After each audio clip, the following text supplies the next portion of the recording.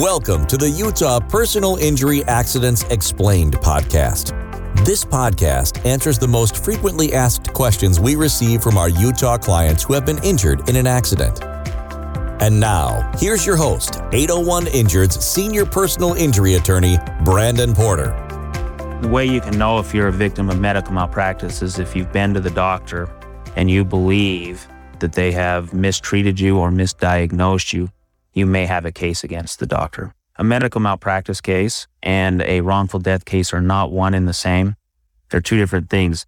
Now, you may have a case for a wrongful death out of a medical malpractice case, but you can also have a wrongful death case out of a car accident or a slip and fall or something of that nature. And that's why it's extremely important to consult with an attorney to determine what your rights are. What makes our firm different from other firms on wrongful death cases is that we're somewhat of a small firm, and we like to give our clients personalized care and attention and make sure that their needs and their family needs are taken care of through the process. Thank you for listening to the Utah Personal Injury Accidents Explained podcast. If you like this podcast, make sure to visit 801injured.com for more great content. Don't forget to subscribe to our podcast and make sure to join us next week.